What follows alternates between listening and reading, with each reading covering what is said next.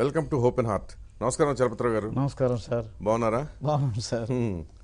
ఎలా సాగుతోంది? 4 దశాబ్దాలు దాదాపు మీరు జానపద గేయాలు పాడుకుంటూ, సాంప్రదాయ జానపద గేయాలు దీనిలో పాట ప్రాణంగా బతికేస్తున్నారా? అంతే సార్. ఇదే జీవనం. నాకు వేరే వృత్తి ప్రవృత్తి, నా వృత్తి ఇదే, ప్రవృత్తి రెండు ఇదే. ఈ పాటకే అంకితం అయిపోయినాను. సాంప్రదాయ జానపద సంగీతం, traditional folk music of Andhra Pradesh, మొత్తం తెలుగు జాతికి సంబంధించి 2 రాష్ట్రాలు, ఇప్పుడు తెలుగు 2 రాష్ట్రాలకి. అయితే నేను పాడిన పాటల్లో గొప్పగా నేను 57, నాది స్వగ్రామం కృష్ణా జిల్లా దివి తాలూకా ఘంటసాల మండలం శ్రీకాకుళం గ్రామం. చిన్నప్పుడే 57 సంవత్సరాలైంది నేను ఇక్కడికి వచ్చి, హైదరాబాద్ వచ్చి. బలకంపేట ఎల్లమ్మ గుడి దగ్గర మా నాన్నగారు. బాల్యంలోనే వచ్చేసారు? ఏం సార్, బాల్యంలో వచ్చేసారు? చాలా చిన్నతనంలో వచ్చాను సార్. నేను పెద్దగా తేడా ఏం లేదు సార్. 2-3 సంవత్సరాల వయసే నాది. సర్వైవల్ కోసం వచ్చాము. తర్వాత అక్కడి నుంచి ఇక్కడే బల్కంపేట ఎల్లమ్మగుడి వెనకాల మా పేరు చెప్తే చెప్తారు, చలపతిరావు గారు అనగానే కోడి బాలెస్సమ్మ చలపతిరావు అని చెప్పేస్తారు. అప్పుడు చిన్నప్పుడు ఏవో ఘంటసాల గారు పాటలు పాడుకునేవాడిని సర్వైవల్ కోసం. పాడుకుంటే ఆయన మహానుభావుడు, ఆయన కాలి ఓటికి నేను సరిపోను. తర్వాత మనం ఆయన బతికుండగా నా గిరిజా కళ్యాణం పాడాను సార్. ఇక్కడ హైదరాబాద్ హాస్పిటల్, ఉస్మానియా హాస్పిటల్, అప్పుడు ట్రీట్మెంట్ కార్పొరేట్ హాస్పిటల్ లేవు. పెడితే ఎవరో డాక్టర్ గారు మీలాంటి మహానుభావులు తీసుకెళ్ళి వారి దగ్గర పాడనిపిస్తే, అయినా దానిలో 8 రాగాలు 8 తాళాలు ఉన్నాయి. అది కూచిపూడి యక్షగానం. అది ఆ యక్షగానం నేను పాడినప్పుడు ఆయన అన్నారు, నేను బతికుంటే బట్టి జత పాడిస్తా అన్నారు. నా అదృష్టం ఇటు వచ్చింది. ఇది అదృష్టమే. అన్నిటికైనా అదృష్టం ఆర్కే గారితో మాట్లాడడం నాకు చాలా అదృష్టం. ఎప్పటికో కోరుకుంటున్నాను సార్. నేను ఫ్యాక్ట్ చెప్పాను, ఇది ఓపెన్ హార్ట్ కాబట్టి ఇట్స్ ఎ ఫ్యాక్ట్. ఇప్పుడు జానపద గేయాలు పాడేవాళ్ళు మీరే కదా సీనియర్ మోస్ట్? నేనే సీనియర్ తెలుగునాట. నేనే సీనియర్ మోస్ట్ 43వ సంవత్సరం సార్ ఇది నేను పాడగా. 43వ సంవత్సరం. ఎవరో ఒక పెద్ద ఆయన ఒక జానపదం 42 ఏళ్ళ నాడు 40 ఏళ్ళ నాడు పాడుతుంటే, అంత క్రితం నవరాత్రులు, దేవి నవరాత్రులు, గణపతి నవరాత్రులు, భక్తి గీతాలతో సరిపోయేది. మధ్యలో పాడేవాడిని. జానపదం అన్న తెలియదు సార్ నాకు. ఓ రోజు సందర్భం పాడితే ఒక పెద్ద ఆయన, అప్పటికే పెద్ద ఆయన 60 ఏళ్ళు ఉంటాయి, ఆయన పాడారు. జానపదం పాడారు పాపం ఆయన. దానికి నేను అట్రాక్ట్ అయ్యి అక్కడి నుంచి నేను బ్రతకాలి అంటే ఈ సినిమా తాకిడి నాకు అవకాశాలు రాలేదు. అది నా కర్మ తప్ప వాళ్ళ సంబంధం లేదు. పాడిన పాట ఏంటి? ఏది ఆ పెద్ద ఆయన పాడిన పాట? ఆ పెద్ద ఆయన పాడిన ఓ ఢిల్లీ పోతున్నది మహారాజు, ఓ ఢిల్లీ పోతున్నది మహారాజు, ఓ ఢిల్లీ పోతున్నది హైలెస్సా, ఓహో హైలెస్సా. చెన్నపట్నం రేవులోన చటాపటాలేసుకొని ధీమ్ తాక తక ధీమ్ తాక తక తక. చెన్నపట్నం రేవులోన చటాపటాలేసుకొని. ఈ పాటగా అంటే ఎక్కడ పాడారు ఆయన ఈ పాట? మా బల్కంపేటలో పాడారు. ఇక్కడే పాడారు? ఇక్కడే పాడారు. ఆ పాట వెళ్ళి ఆయన దగ్గర రాసుకుని ఆయన దగ్గర నేర్చుకున్నా. ఆయనే నా గురువు. అక్కడి నుంచి నేను All India Radio light music ఆర్టిస్ట్గా సెలెక్ట్ అయినాను. Vinjamuri Seetha garu, Anasuya garu, they are legends వాళ్ళు. డాక్టరేట్. ఈ సాంప్రదాయ జానపద సంగీతం తెలంగాణ మండలికం కానీ, కోస్తా సర్కార్ గుంటూరు డిస్ట్రిక్ట్, రాయలసీమ ఉత్తరాంధ్ర మాండలికానికి కానీ వాళ్ళు ప్రాణం పోశారు. వాళ్ళు ఎవరంటే మన దేవులపల్లి కృష్ణశాస్త్రి గారు సొంత మేనకోడళ్ళు. నేను ఆల్ ఇండియా రేడియోలో ఆర్టిస్ట్గా, లైట్ మ్యూజిక్ ఆర్టిస్ట్గా సెలెక్ట్ అయినా వింజమూరి సీత గారు అక్కడ ప్రొడ్యూసర్, అసిస్టెంట్ డైరెక్టర్గా ఉండేవారు, ఫోక్ ఇన్ఛార్జ్. ఆ మహాతల్లి నన్ను ఫోక్లో కన్వర్షన్ చేసుకుని వారు నేర్పడం, నేను ఆ రికార్డింగ్లన్నీ పాడుతూ ఉండడం. ఆల్ ఇండియా రేడియోలో ఇదే పాడేవాడిని. ఆవిడ కొన్ని పాటలు చెప్పేవారు. మా గురువులు తల్లులు ఇప్పుడు 92 సంవత్సరాలు ఇద్దరు జీవించే ఉన్నారు. హూస్టన్లో మన పాడినప్పుడు 3 సంవత్సరాల క్రితం వాళ్ళు అక్కడ కలవడం, వాళ్ళ పాద నమస్కారం చేయడం, తల్లులుగా వాళ్ళ రుణం తీర్చుకోవడం, ఆ సంతోషం. ఎక్కడ మొన్న ఈ ఊరు వచ్చినప్పుడు కూడా మన గవర్నర్ గారు, రోసయ్య గారు అప్పుడు ఉన్నప్పుడు తమిళనాడు గవర్నర్, ఆవిడ సన్మానం చేస్తే నా తమ్ముడు వీడు పాడతాడని ఆవిడ పాడించారు. ఇప్పుడు జనరల్గా జానపద గేయాలు పాడే వాళ్ళందరూ కూడా వాళ్ళ నేపథ్యం డిఫరెంట్గా ఉంటుంది. అంటే కొంచెం పేదరికం నుంచి, లేకపోతే గ్రామీణ ప్రాంతం నుంచి, లేదా కొంచెం నెగ్లెక్ట్ చేయబడే వర్గాల నుంచి ఉంటారు ఎక్కువ మంది. అవునండి. మీరు మాత్రం అందుకు విరుద్ధంగా వేద పండితుల కుటుంబం నుంచి వచ్చారు. అవును సార్. అసలు ఇదెందుకు చూజ్ చేసుకున్నారు? మీరు ఎందుకంటే మీ తండ్రి గారు పండితులు. అవును సార్. సో జనరల్గా ఈ లైన్కి రారు కదా, అటు క్లాసికల్ మ్యూజిక్ కానివ్వండి, లేదా మీ స్వరం ఉంది కనుక సినిమా పాటలకి అటు పోవచ్చు కదా. అటు పోవచ్చు అంటే మా నాన్నగారు వాళ్ళు ఇప్పుడు నాకు అక్కడ ఏంటి సార్, ఘంటసాల గారు గతించారు, మహానుభావుడు. ఆయన లాంటి గాయకుడు తెలుగు రాష్ట్రాల్లో పుట్టలేదు, పుట్టరని నా నమ్మకం. తర్వాత మిగతా మంచి సింగర్ పాడుతున్నారు, వాళ్ళు ఎవరిని అనడం లేదు. అయితే ఏంటంటే నాకంటూ ఒక ఐడెంటిఫికేషన్ కావాలని చెప్పి ఈ జానపదాల్లో దిగాను. ముఖ్యంగా నాకు తెలంగాణ ఇన్ఫ్లుయెన్స్ నా మీద చాలా ఉంది సార్. ఎందుకంటే నా బ్రతుకు తెరుగు తెలంగాణ నడుస్తుంది.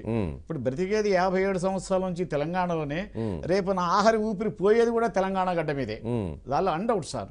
ఎందుకంటే నాకు ఉన్నదే ఇక్కడ. అందువల్ల డిసైడ్ చేసుకుని ఒక మనిషి మా తమ్ముడు సలహా ఇచ్చాడు, మెడ్రాస్ వెళ్ళకూడదా, మెడ్రాస్ వెళ్ళి గ్రామ్ఫోన్ రికార్డులో పాడితే వస్తావు, ఇక్కడ ఎన్ని పాటలు పాడితే పైకి వస్తావు అన్నాడు. అప్పుడు మెడ్రాస్ వెళ్ళాను సార్. నెల్లూరు వరకు టికెట్ ఉంది, నెల్లూరు నుంచి టికెట్ లేదు, డైరెక్ట్ గా వెళ్ళా. అక్కడ టికెట్ కౌంటర్లో మెడ్రాస్లో దిగంగానే అప్పుడు 3 రూపాయలు 4 రూపాయలు టికెట్, వెళ్ళంగానే 36 ఏళ్ళు నాడు పెడితే ఆ టికెట్ కలెక్టర్ ఆపాడు. ఆపి టికెట్ అన్నాడు, అన్నా టికెట్ అన్నాడు. నాకు తమిళ్ రాదు సార్, వితౌట్ టికెట్ నేను వచ్చాను సార్ నెల్లూరు నుంచి. దేనికన్నా నేను ఆర్టిస్ట్ అన్నా, సింగర్ అన్నాడు. First time sir.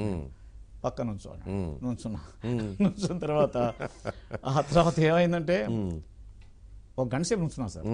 ఆ తర్వాత అంటే ఎన్ని కష్టాలు పడితే అవుతుందో ఒక ఆర్టిస్ట్ లక్షణం, ఏ ఫీల్డ్ అయినా సరే తప్పదండి. అది మహానుభావులు అందరూ కష్టపడే వచ్చారు సార్, ఎవరైనా కష్టపడే వచ్చారు.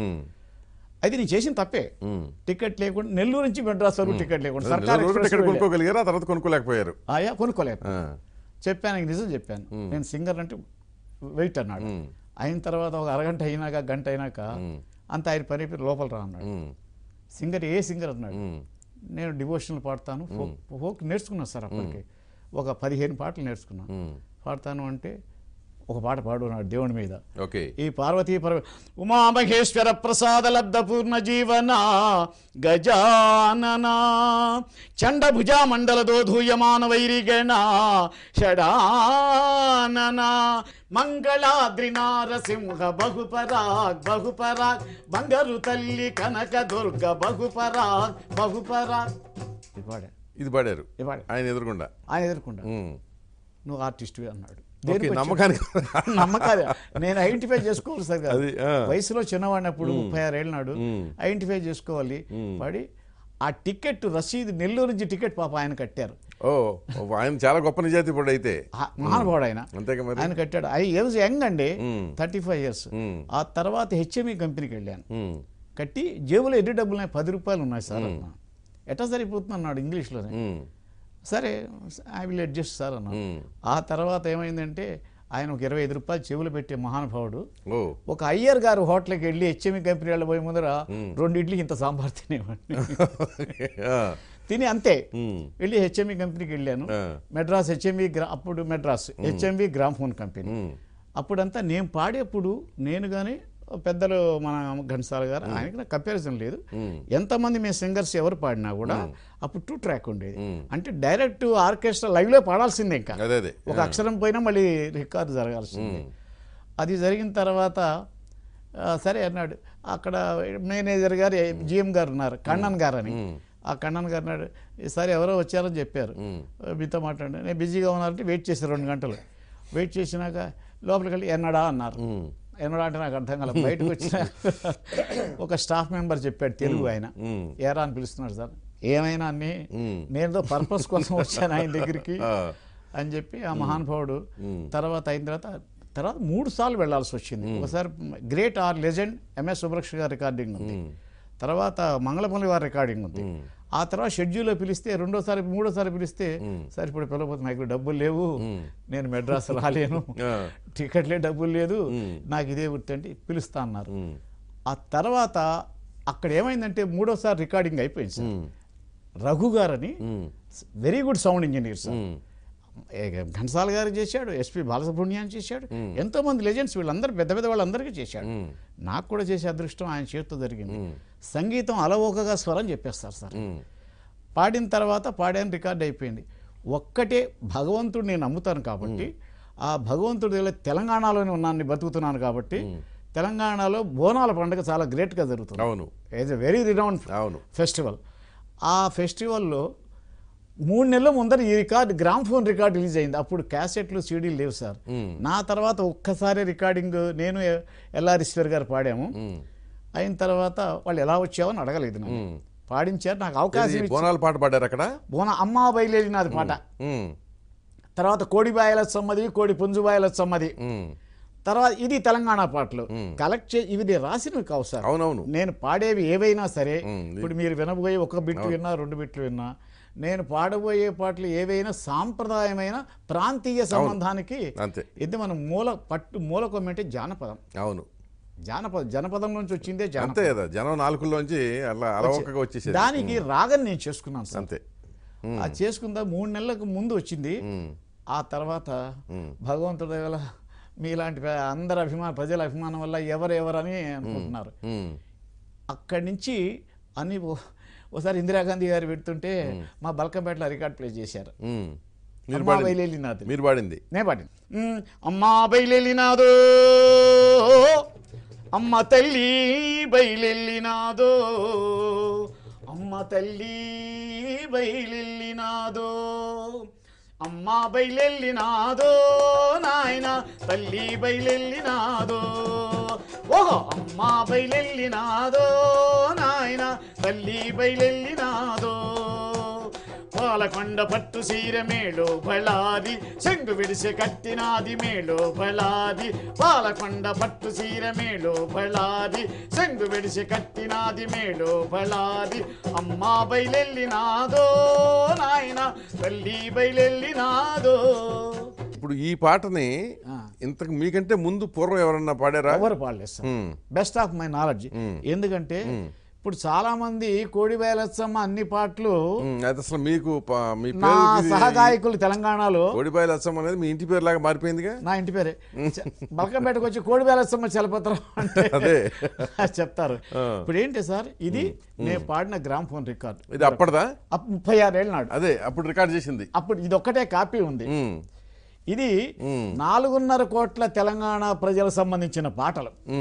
ఇవాళ వరకు ఎవరు జ్ఞాపకం పెట్టుకున్నా, అమ్మవారి బోనాల పండుగ జరిగినా దాదాపు ఈ పాటలు నేను పాడినవే వేస్తున్నారు. సహగాయని గాయకులు రీమిక్సింగ్ చేసుకున్నారు, తప్పు లేదు.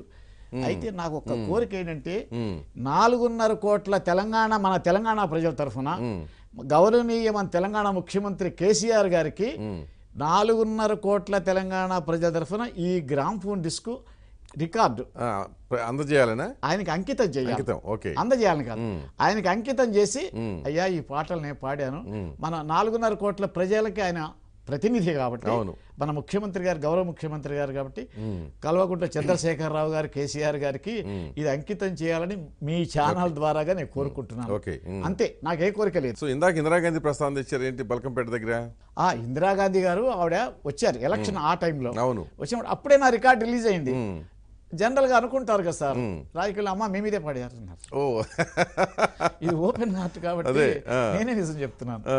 అనుకున్నా అమ్మ ఆవిడే అమ్మాయి కదా, అదే అమ్మ బయలుదేరి ఆవిడకి అప్లై చేసేసారు. తర్వాత పాడగా ఎన్టీ రామారావు గారు 1985లో డాక్టర్ రాఘవేంద్ర ప్రసాద్ చౌదరి గారని ఆయన పాటలు విన్నారు. ఇక్కడ తానా అప్పుడు ఒకటే ఉండేది, కాకర్ల సుబ్బారావు గారు రాఘవేంద్ర ప్రసాద్ వారు ప్రారంభించారు. మన తెలుగు వాళ్ళు కలిసి వారు ప్రారంభించిన తర్వాత ఈ పాటలు ఉధృతమైనాయి. స్టేజ్ మీద గడుస్తుంది, పర్వాలేదు నేను బతకచ్చు అనుకున్నాను. నమ్మకం కుదిరింది. అట్టా జైత్రయాత్ర నడిచినప్పుడు రాఘవేంద్ర ప్రసాద్ గారు ఈ పాటలు విన్నారు. విని నువ్వు అమెరికా వస్తా, పద్యాలు వచ్చా అన్నారు. పద్యాలు వస్తా. చిన్నప్పుడు కురుక్షేత్ర నాటకం వేశాను, దానిలో నేను సహదేవుడు వికర్ణుడు వేసేవాడిని. తర్వాత ఇంట్లో నాటకాలు వద్దన్నారు. మా నాన్నగారు వేద పండితులు కదా, నాటకాలు వద్దు, దానిలో ఏదో ఉంటాయి అన్నారు. నాకు అవేం లేవు, ఉంటాయన్నా కూడా సరే పెద్దల మాట వినాక తప్పదు. జానపదాలు కూడా మా ఇంట్లో మా అమ్మ నాన్న వినేవారు కారు. వాళ్ళకి అయిష్టంగానే చేశారు మీరు ఇది. అయ్యా తర్వాత రామారావు గారు కల్పించారు. రామారావు గారు అంత క్రితం ఆయన వారు ముఖ్యమంత్రిగా ఉన్నప్పుడు కంబైన్డ్ స్టేట్లో ఎమ్మెల్యేలు ఫంక్షన్ జరిగితే, అసెంబ్లీ సమావేశాలు జరుగుతాయి కదా, నేను పాడుతున్నప్పుడు వారు నాతో సపోర్ట్లు వేశారు సభలో కూర్చొని. ఆ అదృష్టం కలిగింది. తర్వాత అమెరికా పంపించారు. పిఆర్కే ప్రసాద్ గారు కల్చరల్ డైరెక్టర్గా ఉండేవారు.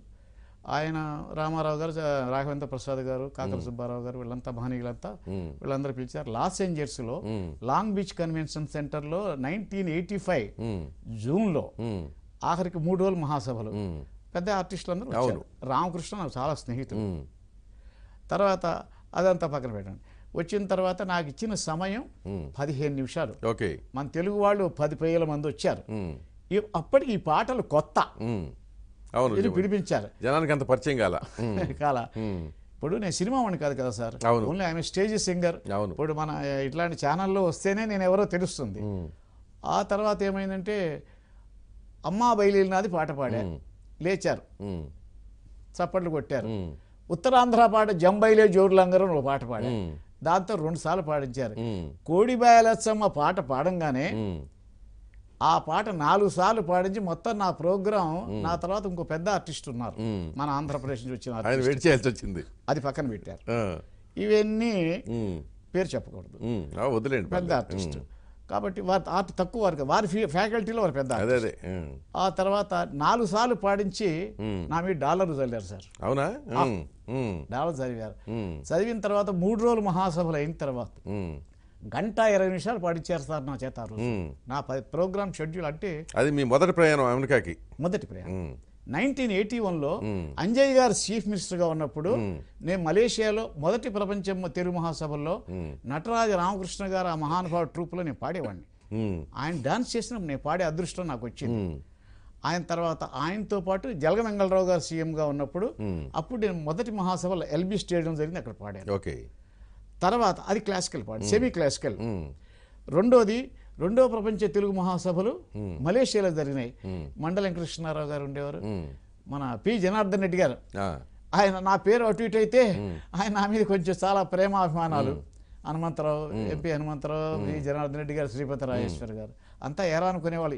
ఏ వయసులో తేడా అనుకున్నా అందరం ఊరికే తిరుగుతూ. కానీ ఒక్క మాట చెప్పుకోవాలన్నా, ఏ రాజకీయ పార్టీకి సంబంధించిన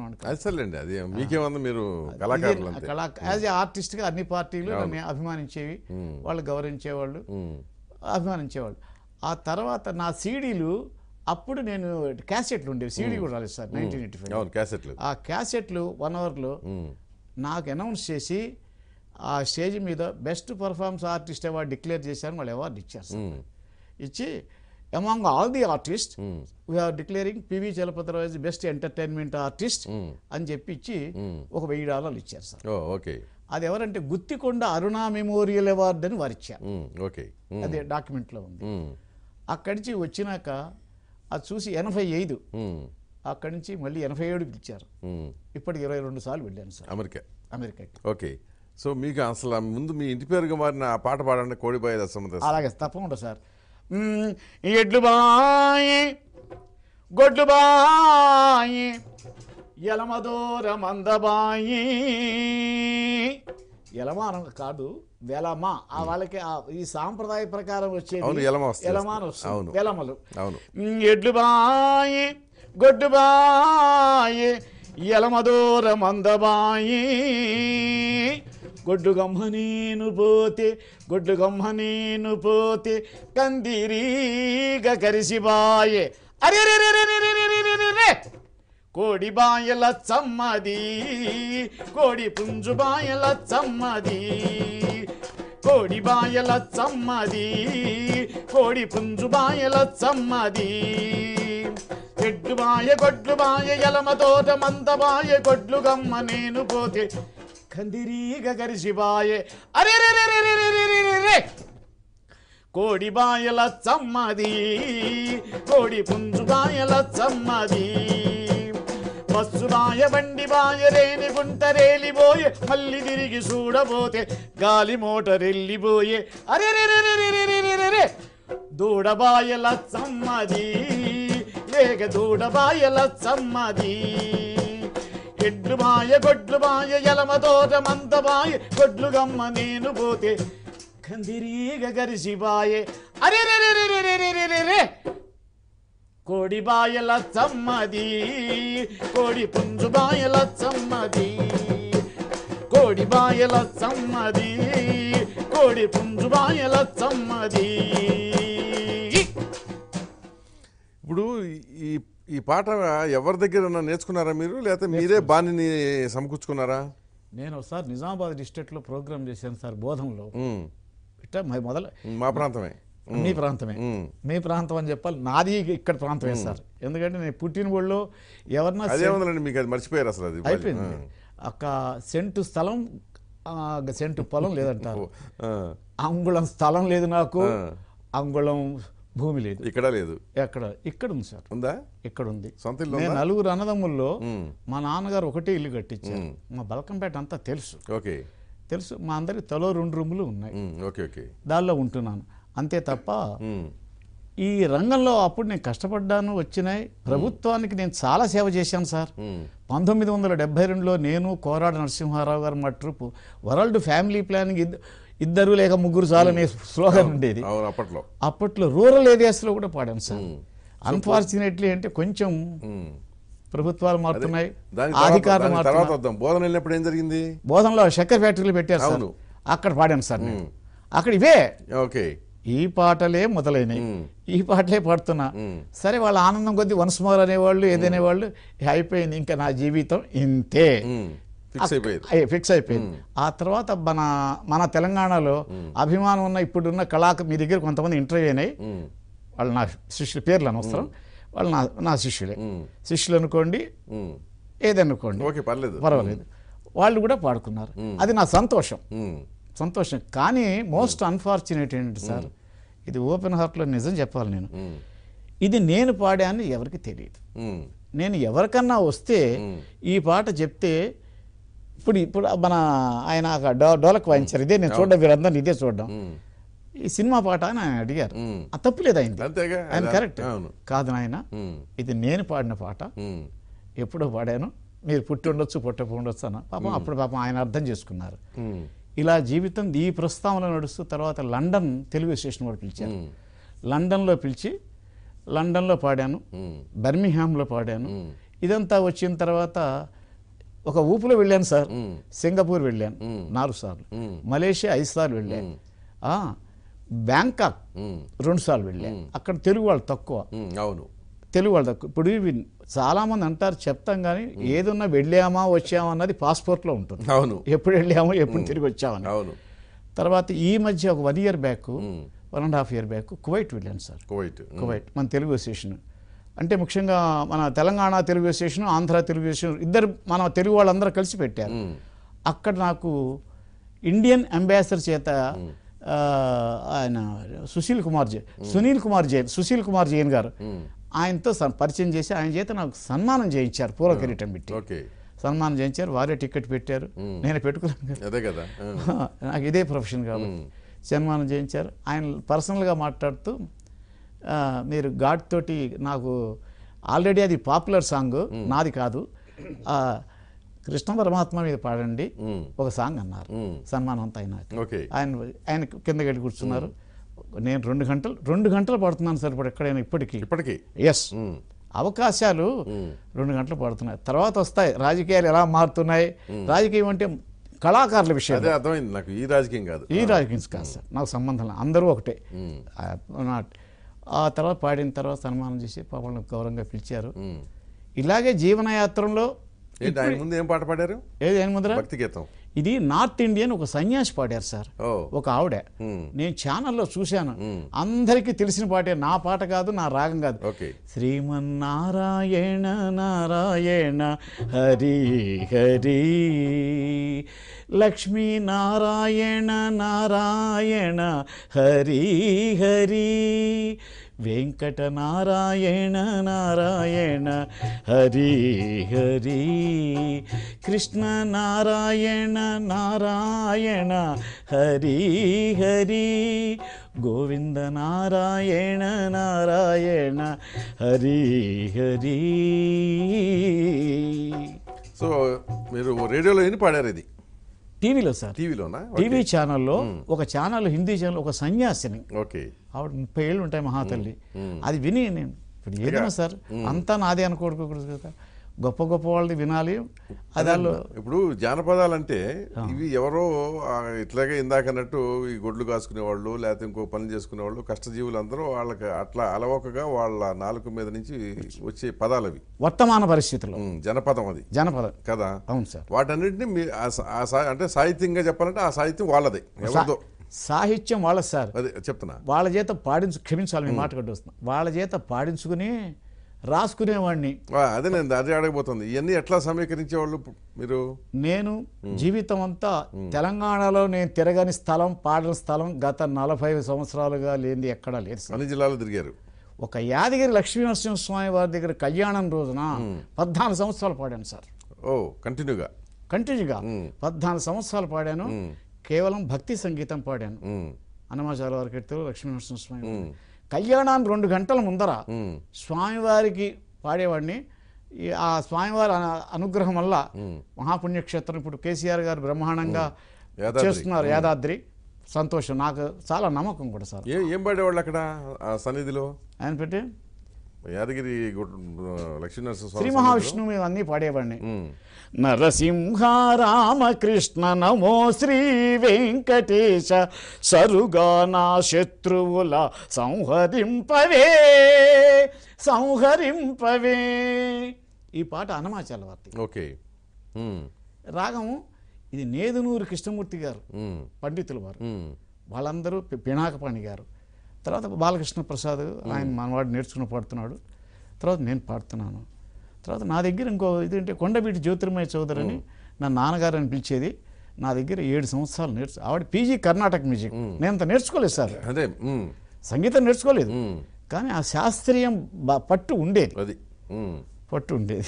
అంటే ఇప్పుడు మీరు ఈ మొత్తం రాష్ట్రంలో 3 ప్రాంతాలు తిరిగారా ఈ జానపదాలు సేకరించడానికి? మొత్తం తిరిగాను సార్. ఇప్పుడు సపోజ్ తెలంగాణలో అమ్మా బయలునాది కోడివేల బతుకమ్మ బతుకమ్మ ఉయ్యాలో బంగారు గౌరమ్మ ఉయ్యాలో, బతుకమ్మ బతుకమ్మ ఉయ్యాలో బంగారు గౌరమ్మ ఉయ్యాలో, నల్గొండ దాటి ఉయ్యాలో నన్నిచ్చినారే ఉయ్యాలో, నల్గొండ దాటి ఉయ్యాలో నన్నిచ్చినారే ఉయ్యాలో, నన్నిచ్చినారే ఉయ్యాలో, బతుకమ్మ బతుకమ్మ ఉయ్యాలో బంగారు గౌరమ్మ ఉయ్యాలో.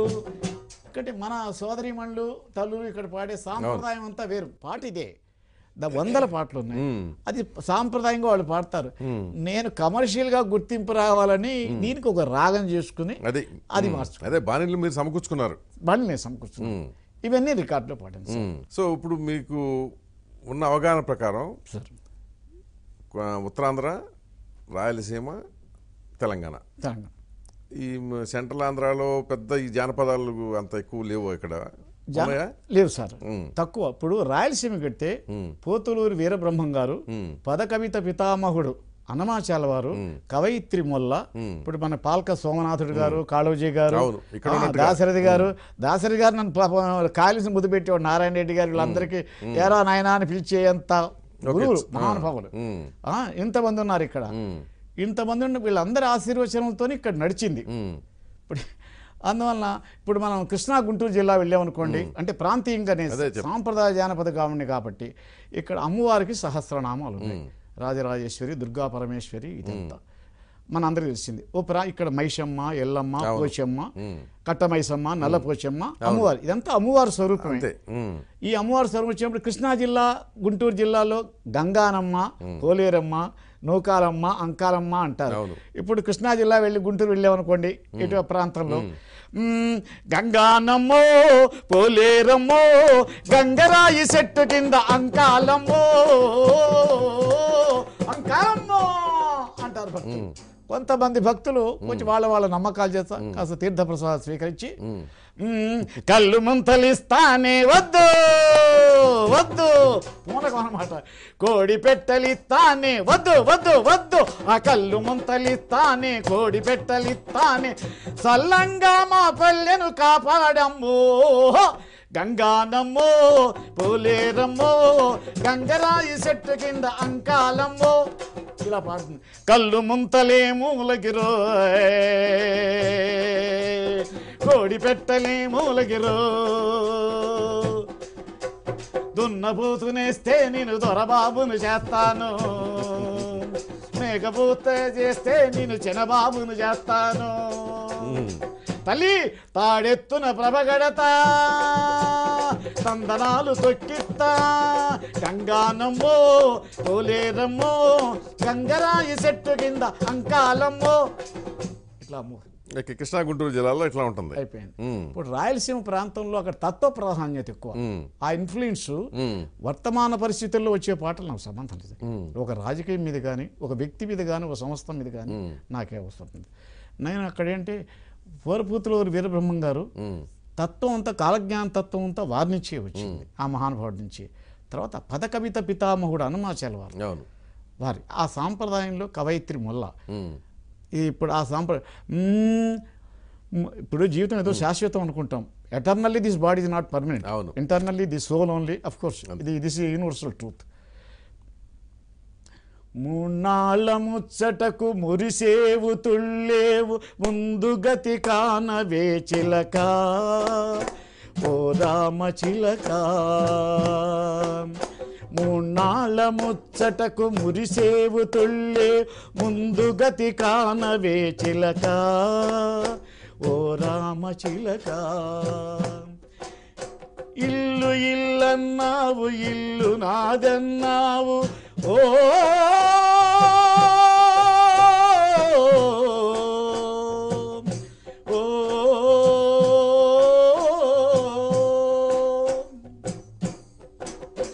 ఇంటిలో ఏముంది చిలక, ఓ రామ చిలక.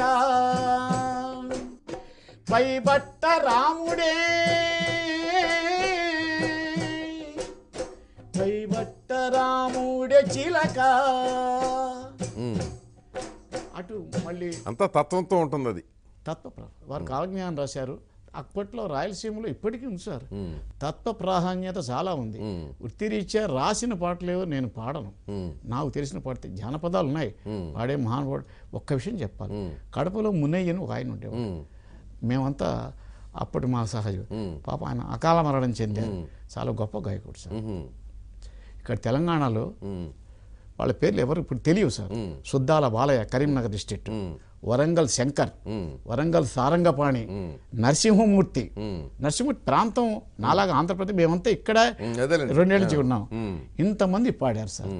వీళ్ళందరూ ఒకటి నిజం చెప్పాలంటే మా ఆంధ్ర పాటలు వాళ్ళు పాడుకుని సంతోషమే. వేరే వాళ్ళు పైకి వచ్చేసారు, మీరు మాత్రం అలాగే ఉండిపోయారు. నేను తమ్మించండి వాళ్ళ మీద. వాళ్ళంతా నా ఫ్రెండ్సే. గురువుగారు అంటారు, అన్న అంటారు, అంతా అంతే, అన్న అనే పిలుస్తారు. మీకు అంతా కదేమి సార్. దీనివల్ల భగవంతుడి దయ వల్ల నేను ఫిలిం సెన్సార్ బోర్డు మెంబర్గా పనిచేశాను సార్. అవును, తెలుసు. అది 9 ఏళ్ళు పనిచేశాను సార్. ఎలాంటి ఫోన్లు నాకు వచ్చేవో నాకు తెలుసు సార్. ఎలాంటివి వచ్చాయి ఏం చెప్తాను సార్, చెప్పండి. ఈ సీన్ ఉంది కొంచెం మీరు కళ్ళు మూసుకోండి.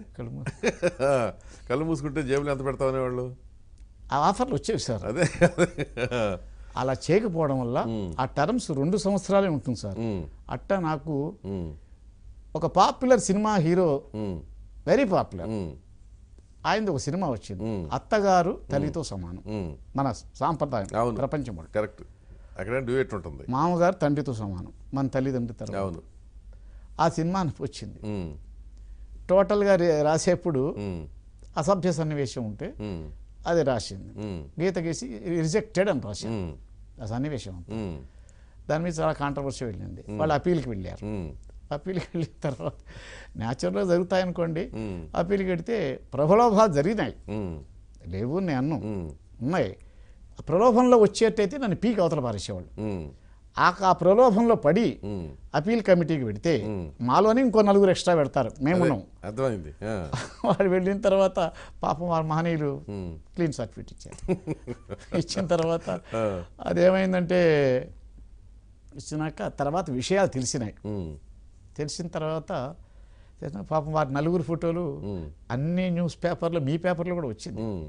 14 ఏళ్ళ వచ్చింది. ఫోటోలతో సహా వీరిని తొలగించాము చాలా వరకు అన్నారు.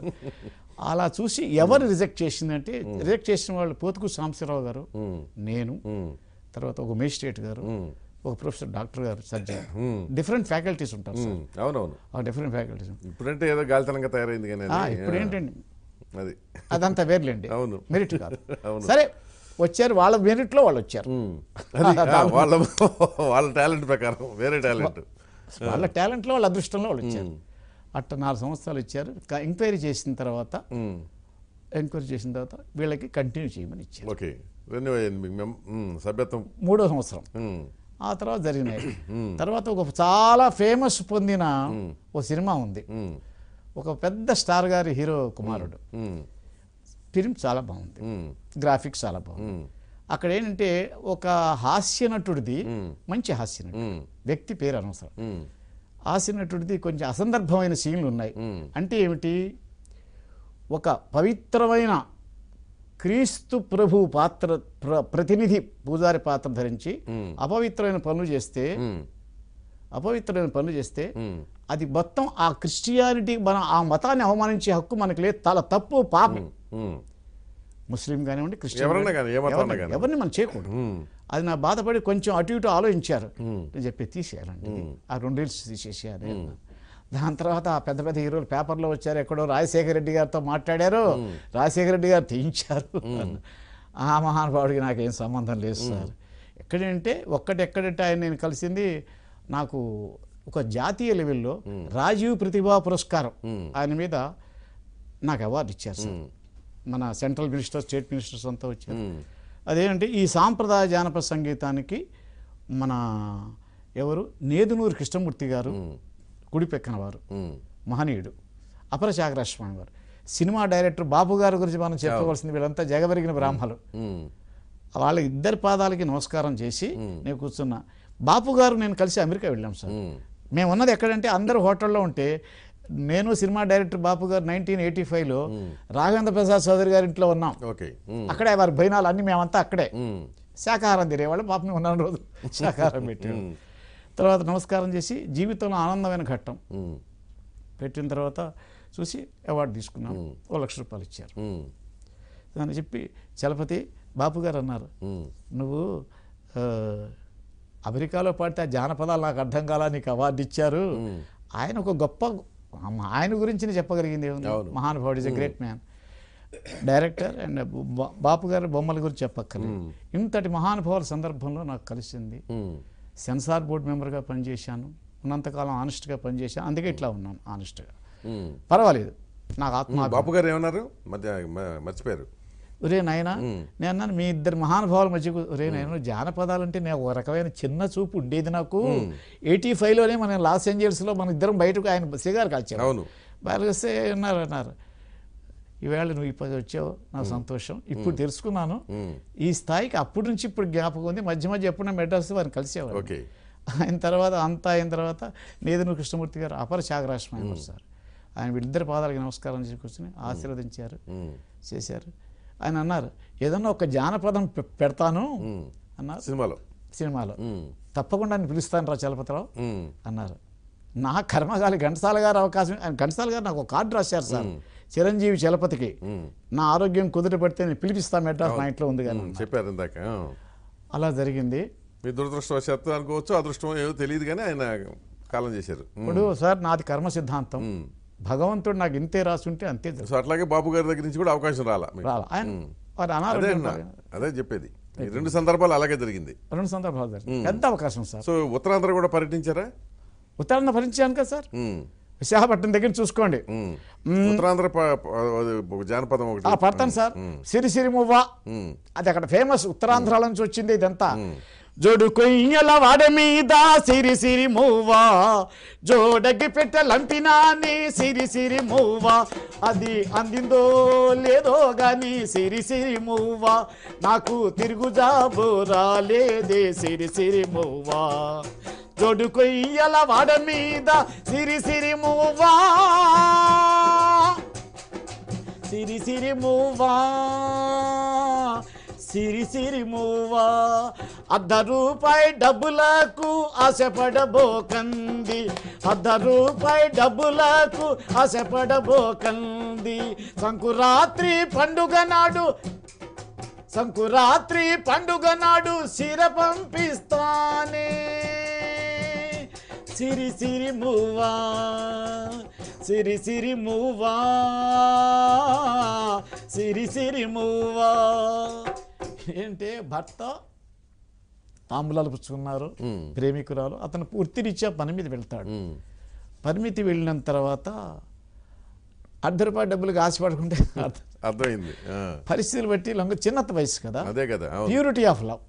ప్యూరిటీ ఆఫ్ లవ్ అక్కడ ఉండే స్థితిగతులను బట్టి కూడా, స్థితిగతులను బట్టి ఈ రకంగా ఉన్నాయి సార్. జంబైలే జోరు లంగరు ఔరౌరా. బ్రిటిష్ వాళ్ళు మన కాలాన్ని పరిపాలించేప్పుడు మన భారతీయ స్త్రీలని బ్రిటిష్ పరిపాలనలో ఎలా చూసేవారు పల్లెటూళ్ళలో కూడా. జంబైలే జోరు లంగరు ఔరౌరా మున్నోళ్ళ బాయి లంగరు సగదగ దగదని సగదగ జంబైలే జోరు లంగరు ఔరౌరా మున్నోళ్ళ బాయి లంగరు. కడవ మీద కడవ పెట్టి కాకినాడ రేవు కడితే ఓహోహో ఓహోహో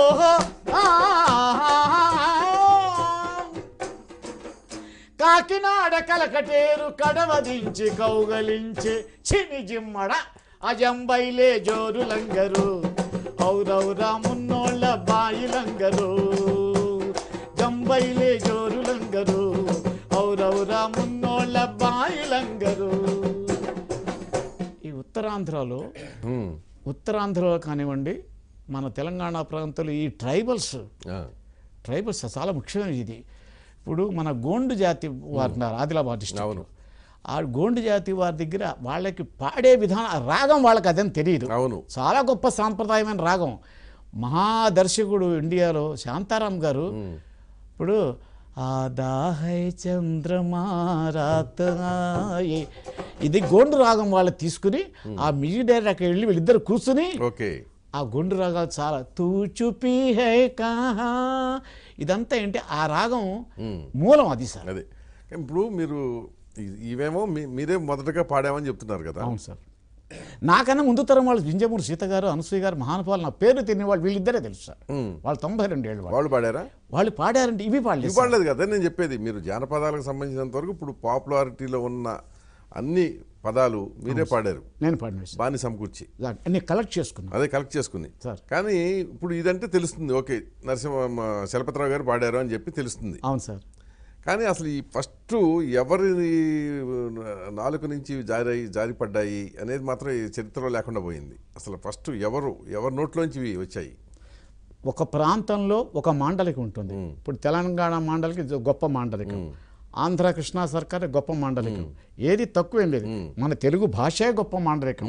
ఇప్పుడు ఎందుకు సార్, నాది కృష్ణా జిల్లా, గుంటూరు జిల్లా కారానికి కృష్ణా జిల్లా కారానికి తేడా ఉంటుంది, మారిపోతుంది. అది సహజం. అది అలాగే ప్రాంతంలో నేను కష్టపడి ప్రోగ్రాంకి వెళ్ళినప్పుడు నేను కలెక్ట్ చేసుకునేవాడిని సార్. పొలాలకు వెళ్ళేవాడిని, అక్కడ ఎవరో పని అదే కదా సార్, అదే పని చేసుకునే వాళ్ళు. ఇది మన భారతీయ సంస్కృతి మూల సంపద సార్ జానపదం. తర్వాతే త్యాగరాజ స్వామి వారు రావడం, అన్నమాచార్య వారు రావడం, శ్యామశాస్త్రి గారు, దీక్షితారు గారు, వాళ్ళకి రాగాల ఐడెంటిఫికేషన్ అయింది. అంతవరకు ఐడెంటిఫికేషన్ లేదు సార్. పట్టుకొమ్మ జానపదం, జనపదంలోంచి వచ్చిన జీవిత సత్యాలు. కానీ సినిమాలు వచ్చాక జానపదాలు దెబ్బతిన్నాయని మీ కంప్లైంట్ కదా? దెబ్బతిన్నాయి సార్, ఘోరంగా దెబ్బతిన్నాయి. సరే రైట్, గొప్ప క్వశ్చన్ అడిగారు సార్. చక్రవర్తి గారికి వారి అబ్బాయి, మన మీ director Guinness book record Chakravarthy garu, ఆయన సినిమాలో నేను పాడానండి. ఆ తర్వాత చెప్తా. ఆయన ఇక్కడికి పెళ్లికి వచ్చారు, వారి అమ్మాయి డాక్టర్, రాఘవేంద్ర ప్రసాద్. చక్రవర్తి గారి పేరు అప్పారావు గారు, అసలు పేరు అప్పారావు గారు. ఆయన కుమార్తెని డాక్టరు, రాఘవేంద్ర ప్రసాద్ గారి అమ్మాయి డాక్టరు, వీరి కుమారుడు డాక్టర్. దేవాలయం సినిమాలో మన పాపం హీరో శోభన్ బాబు గారు ఎంట్రన్స్ ఉంటుంది, అడుగుతారన్నమాట, ఈ సినిమాలో ఎన్ని రకాలుగా నా పాటలు మార్చారో అని చెప్పారు. తర్వాత యూజ్ అండ్ త్రో సార్. ఆ తర్వాత జస్ట్ యూజ్ అండ్ త్రో. ఆ తర్వాత ఏమైందంటే వాహానికి వెళ్ళా, చక్రవర్తి గారు దొరికారు. దేవాలయంలో నా పాట హీరో గారు వస్తున్నారని చెప్పి ఒక మంచి గొప్ప గాయకుడి చేత పాడించారు, సినిమా గాయకుడి చేత. సరే నేనేం మాట్లాడలే, హెచ్ఎంవికి రాశా, ట్యూన్ చేసింది నేను, సాహిత్యం కలెక్ట్ చేసుకుని నేను, పాటలు వాళ్ళు తీసుకున్నారు అన్నారు. అక్కడ వాళ్ళ అండర్స్టాండింగ్ అయిపోయింది, పంపించేశారు. ఏం మాట్లాడాల ఇక్కడే ఉత్తరం ఇంకోసారి జరగకుండా చూస్తాం. దాని కాపీ రైట్ లేదు సార్. అది ఇప్పుడు ఏమిటంటే ఈ పాటకి సగమదని సా అని ఒక రాగం ఉందనుకోండి, హిందోళ రాగం, సానిద మగ సా బ్యాక్గ్రౌండ్ క్లాసికల్ టచ్ ఉంది సార్. ఉన్నా కూడా ఏమంటాడంటే కోర్టుకి వెళ్ళి సాగమాని అని తీసేసా అంటాడు, రీ అంటాడు. ఇంకా మనం ఏం చేయలేము. అందువలన ఇప్పుడు ఆ దేవాలయంలో ఆ హీరో మీద ఎంట్రన్స్ సాంగ్ ఏంటి మీది? అమ్మా బయలు నాది. ఓకే, అమ్మా బయలు. అమ్మా బయలు చక్రవర్తి గారిని అడిగి పెళ్లికి రాఘవేంద్ర ప్రసాద్ చౌదరి గారు నన్ను ఒక కుమారులా చూసుకునేవారు. ఆ మహానుభావుడు ఆయన పెద్ద స్పెషలిస్ట్ సార్, ఈజ్ డాక్టర్, కాలిఫోర్నియాలో ఉండే. ఆ మహానుభావుడికి అప్పటికి ఇప్పటి నా స్నేహం. వీళ్ళందరితో నల్లము సత్యనారాయణ గారు, కాకర సుబ్బారావు గారు, వీళ్ళంతా గౌరవనీయులు, చాలా పూజనీయులు సార్. ఏ రియల్ తెలుగు అంతా కంబైన్డ్గా ఉండేవాడు, ప్రాంతీయ భేదాలు లేవు. అప్పుడు ఆయన ఆ మహానుభావుడు నేను అయ్యా కూర్చుని బ్రేక్ఫాస్ట్ చేస్తున్నాను. సార్ గురువు గారు మీరు పెద్దవారు, నా పాట పాడించుకున్నారు, నా ట్యూను నా లిరిక్సే పాడారు, పాడించారు గాయకుడు, నాకు చాలా సంతోషం. కనీసం సౌజన్యం అని నా ఒక్క పేరు రాస్తే నేను సంతోషించేవాడిని కదా అనుకుంటాను. అన్న చలపతిరావు నీ పాపులర్ అయిపోయినావు కదా, పాపులర్ అయిపోయినా అమెరికా అంతా వెళ్ళొచ్చావు కదా, ఆ క్రెడిట్ నీదేలే అన్నాడు. ఇప్పుడు ఇంకా ఏం చేస్తాను సార్, ఇప్పుడు ఏం చేస్తాను, ఏమని చేయలేదు. దేవత సినిమాలో మళ్ళీ శ్రీదేవి గారు, మన శోభన్ బాబు వీళ్ళంతా నా రామానాయుడు గారు తీశారు. మహాదేవన్ గారు కూడా నేను అప్పటికి 3 సంవత్సరాల క్రితం నేను పాడా. ఆ పాటని లిరిక్స్ మార్చి అదే ట్యూన్ తీసుకుని కాపీ కొట్టి మెలోడీ ఇంకా డంప్ చేస్తారు. సినిమా అంటేనే మెలోడీగా సార్. ఇప్పుడు సినిమా పాటలు అదేం పాట అమ్మవారి మీద పాడాను. ఉత్తరాంధ్ర వచ్చింది వచ్చింది మా తల్లి వచ్చింది, మా ఇంటికి వచ్చింది మాయమ్మ వచ్చింది, వచ్చింది వచ్చింది మా తల్లి వచ్చింది, మా ఇంటికి వచ్చింది మాయమ్మ వచ్చింది, మా తల్లి వచ్చింది మాయమ్మ వచ్చింది. ఓయమ్మలారా ఓ తల్లులారా రండి రండి అమ్మని చూద్దాం, పసుపు కుంకుమతోటి పూజలు చేద్దాం, రండి రండి మా ఇంటికి, రండి రండి మా ఇంటికి. ఓ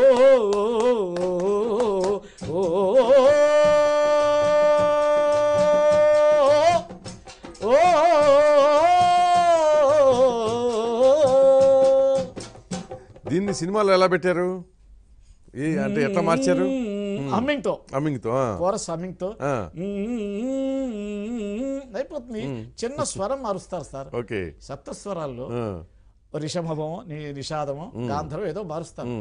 సాహిత్యం కొంచెం మార్చారు, లిరిక్స్ కొంచెం సినిమాకి అనుగుణంగా మార్చుకున్నారు. జానపదాలు మీకు తెలియదే ఉంది. జానపదాలు అనేది strong coffee, real truth.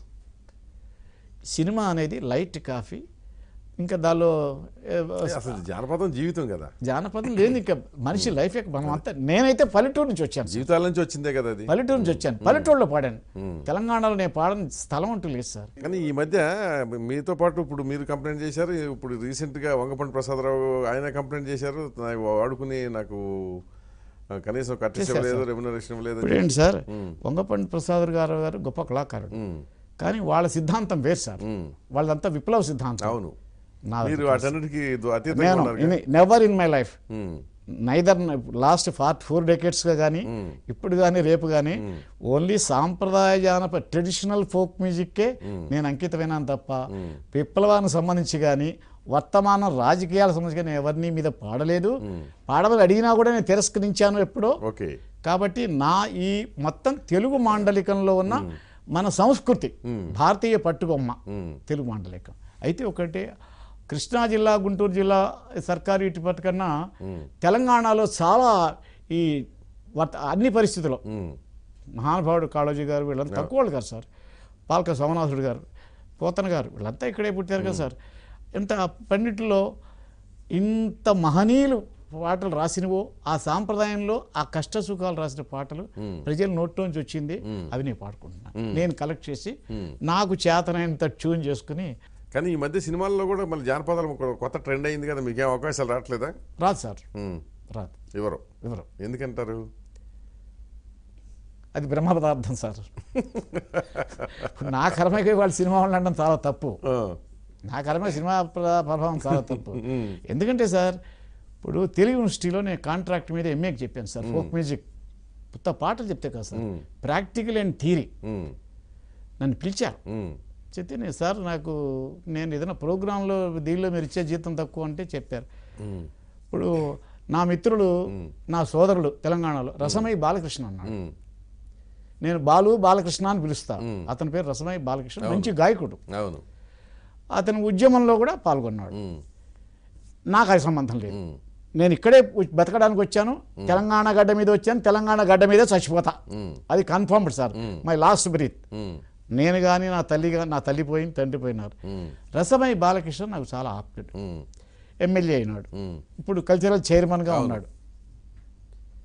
Congratulation చెప్పా, అన్నా చాలా ఒకసారి ఇంటికి కూడా వచ్చాడు. ఎప్పుడంటే ఎమ్మెల్యే కాకపోవడం, అదేలేండి. తర్వాత వారి తీరిక ఉండదు కదా, బిజీగా ఉంటారు కదా. తను ఎక్కడ ప్రోగ్రాం ఉంటే నన్ను పిలిచేవాడు, అంటే ఇట్లాంటి సాంప్రదాయమైన పాటలు పిలిచినప్పుడు పాడేవాడిని. నాకు డబ్బులు కూడా ఇప్పించేవాడు, మంచివాడు. కానీ పదవి వచ్చినా పాపం చాలా బిజీ అయిపోయినారు. ఏరా నాయనా బాలకృష్ణ, బాలు నా సంగతి మర్చిపోయినావు అంట. అన్నా నువ్వెక్కడ పోతావే? చాలా మందికి పింఛన్లు ఇస్తున్నారు కదా, మీకు ఎందుకు ఇవ్వలేదు? నేను పెన్షన్కి అప్లై చేయలేదు సార్, అది ప్రభుత్వం తప్పు కాదు సార్. నేను ఆఖరి ఊపిరి వరకు నాకు డబ్బు ఉందనా లేదా అని కాదు సార్. నేను పాడుతూ మన ఏబిఎన్ ఛానల్లో ఓపెన్ ఆర్ట్ విత్ ఆర్కే గారి సన్నిధానంలో చెప్తున్నాను, పైన భగవంతుడు ఉన్నాడు, వినే ప్రజలు ఉన్నారు. ఆఖరి ఊపిరి వరకు దీని మీదే, ఈ గాత్రం మీద పాడుతున్నాను. ఈ కాస్త సంగీతంతో లాస్ట్ బిట్తో పాడి చచ్చిపోవాలని సార్, అంతే. అంతేగాని గవర్నమెంట్ పెన్షన్లు వాటి మీద ఆధారపడి తెలుసుకోవాలి పాడండి సార్. కానీ మరి పేదరికంలో ఉన్నారు కదా, ఇంత చరిత్ర ఉండి, ఇంత వైభవం చూసి, ఇంతమంది పరిచయాలుండి. అంటే సార్ మాది కర్మ సిద్ధాంతం, ఎవరిని జనించు జగమెవరి పోవంది గారు రాశారు. అలాగే ఆయన ఉన్నాడు, ఎక్కడో ఒకటి ఇప్పిస్తాడు. ఇవాళ మీ దగ్గర పాడుతున్నాను, మీ దగ్గర పాడాలని నేను చాలా కాలం నుంచి అనుకున్నాను సార్. సభాముఖంలో ABN channel it's open heart of RK పాడాను. నాకు అదృష్టం ఇవాళ వచ్చింది, అందుకు నేను చాలా కృతజ్ఞుడిని. ఇదే నాకు ఐశ్వర్యం. ఇప్పుడు మీరు చాలా మందికి తెలియని పరిస్థితి వస్తుంది, జనరేషన్ గ్యాప్ వచ్చింది కదా. ఇప్పుడు తెలియదు sir, very honest, correct point. తెలియదు. ఈ పాట నేను పాడుకున్నాను ఆయన, మీరు చెప్పుకుంటే కూడా నమ్మలేని పరిస్థితులు వస్తున్నాయి. నమ్మలేమంటే సార్, ఇది వాళ్ళైన వారు పాడారు కదా, మన ప్రాంతం వాళ్ళే, తెలంగాణ ప్రాంతం, నా సోదర కళాకారులు. అంటే నేను ఎవరిని చెప్పుకున్న ఆఖరికి ఇదే నా గతి, అంతే. ఇది ఒకటే ఆధారం ఉంది. ఇది ఒక 36 ఏళ్ళ నాడు ఏ డేట్లో ఏ ఇయర్లో పాడానో మెడ్రాసులో రికార్డింగ్ ఇక్కడ లేదు సార్. అక్కడ ఉండేది పాడేవాడిని, అక్కడ దొరకడమే అవకాశం. ఒకప్పుడు ఇదే హెచ్ఎంఈ కంపెనీ వాళ్ళు 65 లక్షలు సంపాదించారు సార్ దీని మీద. 4.5 లక్షలు 5 లక్షలు వాళ్ళు 1000 అమ్ముడిపోతే చాలన్నారు. 5 లక్షల గ్రామ్ ఫోన్ రికార్డులు అమ్ముడిపోయినాయి సార్. నాకు వాళ్ళు రాయల్టీ 5,000 10,000 రాయల్టీ బేసెస్. నేను డిమాండ్ చేసే స్థితిలో లేను. నాకు అవకాశం, వాళ్ళు భిక్ష పెట్టారు సార్. ఇప్పుడు Rayalaseema HMV gramophone company నాకు భిక్ష పెట్టారు. వాళ్ళు నా మీద రిస్క్ చేశారు, కొత్త కళాకారుడు. ఏదో దేవుడి దయ వల్ల, మీ ప్రజల ఆదరణ వల్ల, దేవుడు అంటే నా కర్మ సిద్ధాంతం సార్. అందువల్ల పరిస్థితి బాగాలేకపోతే ఒప్పుకుంటాను. ఆ రాయల్టీ మీద నాకు 75,000 వచ్చింది సార్. అప్పట్లో 75,000 80,000 దాకా వచ్చింది. అప్పట్లోనే పెద్ద అమౌంట్ అది. మరి అంటే ఒక్కసారి రాలేదు కదా సార్, దశవారీగా వస్తుంది. అంటే వాళ్ళు కూడా చిన్న యూజ్ చేస్తూ ఉంటారు కొన్ని మంత్రము. 1000 రికార్డులు పడిపోతే 12% అని చెప్పి ఇస్తారు. కానీ నాకు అది కాదు సార్, నాకు జీవితం ఇచ్చారు. ముందు మీకు అసలు దారి చూపించారుగా. తర్వాత ఇది సక్సెస్ అయినాక రెండోసారి నెల్లూరు దాకా టికెట్ వెళ్ళి, అక్కడి టికెట్ లేకుండా మెడ్రాస్ వెళ్ళేవాడిని, ఫ్లైట్లో పిలిపించారు. ఓకే, ఇప్పుడు ఇంకో రికార్డ్ చేస్తారా అన్నారు. పాడతాం. ఏ పాడతాం అంటే కొంచెం మీరు పాడతామంటే కണ്ണన్ గారు మహానుభావుడు మా ఇంటికి కూడా వచ్చారు. అక్కడ ఎల్ఆర్ గారితో పాడితే బాగుంటుందండి ఈ పాటలు అన్న. సరే ఆవిడ ఇంటికి పిలిపించారు. ఆవిడ దగ్గరికి వెళ్ళి పాటలు చెప్తూనే, అక్క మీరు పెద్ద సింగరు, మీ ముందర నేను ఆగను, వయసులో చిన్నవాడిని, అనుభవంలో చిన్నవాడిని, నేను చెప్తున్నానంటే దయవుంచి మిస్టేక్ చేసుకోవద్దని భయపడ్డా. అక్కయ్య అని పిలిచావు కాబట్టి తమ్ముడు అంటున్నాను రా, ఆవిడ తెలుగు అటు ఇటు ఉంటుంది. ఆ ప్రేమ, ఎఫెక్షన్, హైలీ ఎఫెక్షన్. నమ్మితే మనిషిని చాలా గొప్పగా నమ్ముతుంది సార్, ప్రాణం ఇచ్చేస్తుంది. ఆ తర్వాత ఆ రికార్డు ఇంత సేల్ కాలేదు సార్. ఏ పాట అది? ఇద్దరు కలిసి పాడారా? ఇద్దరం కలిసి. మీ అత్తోరింటికి వెళ్ళి ఉత్తరం వచ్చింద్రో, అదేంటి లష్కరికెళ్ళి రైలెక్కి పట్నంకెళ్ళి బస్ ఎక్కి లష్కరికెళ్ళి రైలెక్కి పట్నంకెళ్ళి బస్ ఎక్కి పోయిరారో నా బిడ్డ ఓ బిడ్డ. ఇది తెలంగాణ పాటలు. చేయి చేయి కలిపి మనం ఎల్లుదామా జాతరంతా తిరిగి తిరిగి చూద్దామా. ఆవిడ వ్యాంపులు పడింది. నేను ఈ అమ్మ బయలునాది కోడిబేలచ్చమ్మది గంగానమ్మ పోలేరమ్మ ఓడెళ్ళిపోతున్నది డిఫరెంట్ ప్రాంతాల్లో పాడినప్పుడు ఇవి ప్రజల్లోకి వెళ్ళినంత ఆ పాట వెళ్ళాల, ఫెయిల్ అయింది. కానీ మా రిలేషన్ అక్క తమ్ముడుగా కొనసాగింది. సొంతం కాదు, ఆ ఎంఎస్ విశ్వనాథన్ గారు ఈవిని పైకి తీసుకొచ్చారు. ఆయన చిన్నప్పుడే ఎంఎస్ విశ్వనాథన్ గారు రామ్మూర్తి గారు అంత మహానుభావుడు జగమే మాయ చేసినాడు. ఆయన పరిచయం చేసింది. ఆఖరికి ఏం చేసిందంటే ఆ పరిచయం ఇంటికి వస్తే ఎంఎస్ విశ్వనాథ్ ఇక్కడ ప్రోగ్రామ్ అంటే ఎంఎస్ విశ్వనాథన్ గారు కూడా వచ్చేవారు, మా ఇంటికి వచ్చేవారు. మా నాన్నగారి చేత వేదం చదివించుకున్నాడు ఆయన ఎంఎస్ విశ్వనాథన్ గారు. ఇంత విభూతి ఇంత విభూతి ఇంత ఒట్టు ఉండే ఆయనకి ఆ సంకల్పం. గ్రేట్ మ్యాన్, వాళ్ళంతా లెజెండ్ సార్. అంత వచ్చి ఎల్ఆర్ఎస్ ఇంటో ఎరానే పిలిచేది, నేను ఏమే అక్కయ్య అని పిలిచేవాడిని. ఆ రిలేషన్ ఇప్పటి వరకు ఉంది. తన పెద్దవాళ్ళు అయిపోయినారు. ఒకప్పుడు నాతో చెప్పింది, ఒరే నేను ఎల్ఆర్ ఈశ్వర్ అంటే లంగా ఓణి కూడా తినగా ఉండేది కాదురా, మాస్టర్ ఎంఎస్ విశ్వనాథన్ గారి దయవల్ల. ఎందుకంటే ఇప్పుడు ఆర్టిస్టులు అలా లేరు సార్. మాస్టర్ గారి దయవల్ల భలే భలే మొగాడివై ఆ పాటతో చాలా హిట్ అయిపోయింది ఆవిడ. దాంతో మా రిలేషన్ వచ్చిన తర్వాత నా తమ్ముడి ఏదో పాట పాడిస్తావా అని. ఈ రిలేషన్ బాగా డెవలప్ కొన్ని సంవత్సరాలు అయినా ఏం పాడినా నాకే ఫిలిమ్స్ తగ్గిపోయినా పెద్దవారు అయినారు. తగ్గినాయంటే అమృత films Balayya garu thorough gentleman sir, great man, human being అండి. ఎంఎస్ విశ్వనాథన్ గారి చేత ఇప్పుడు ఇది పాట 12 నిమిషాలు ఉంది, 12 నిమిషాలు ఉంది. ఇది బాలసుబ్రహ్మణ్యం పాడుతున్నాడు, చలపతిరావు పాడుతుంది, చిరంజీవి సుధాకర్ ఇద్దరు యాక్ట్ చేశారు. చిరంజీవికి ఏమో మన బాలసుబ్రహ్మణ్యం ఆయన పాడాడు, రచన డాక్టర్ సి నారాయణ రెడ్డి, సంగీతం ఎంఎస్ విశ్వనాథన్. అది అంత ఆడింది ఊరు పాడింది పైరు ఎగసెగసి పడుతోంది మన ఊరు. అన్ఫార్చునేట్లీ ఆ పిక్చర్ ఆగిపోయిందా? చేసి రిలీజ్ అయింది సార్, సక్సెస్ కాదు. ఓకే, నాది ఎప్పుడు మళ్ళీ జానపదం ఈశ్వరుడు రాశాడు. అదే ఫస్ట్ అండ్ లాస్ట్ ఇది. తర్వాత శ్రీపతి రాజేశ్వర్ గారు ఎక్స్ మినిస్టర్, ఇద్దరు వేరే అనుకుంటాం, అంత స్నేహితులు. మినిస్టర్గా ఉన్నప్పుడు కూడా ఫోన్ చేశారే ఖాళీగా ఇంటికి రారా అని కారు పంపించారు. ఆయన శశిరేఖ శపథం ఒక పార్టీ మీద ఎగ్నెస్ట్గా తీశారు. నేను చెప్పాను సార్, అందులో ఒక పార్టీ పెద్ద పార్టీ జాతీయ పార్టీ, దాని మీద మీరు అర్థం 2 లైన్లు ఉంటే నేను పాడను సార్. నేను పార్టీల మీద మీ సినిమా కానీ బయట కానీ పాడను, ప్రిన్సిపల్గా పెట్టుకున్నారు, సింపుల్ అంతే.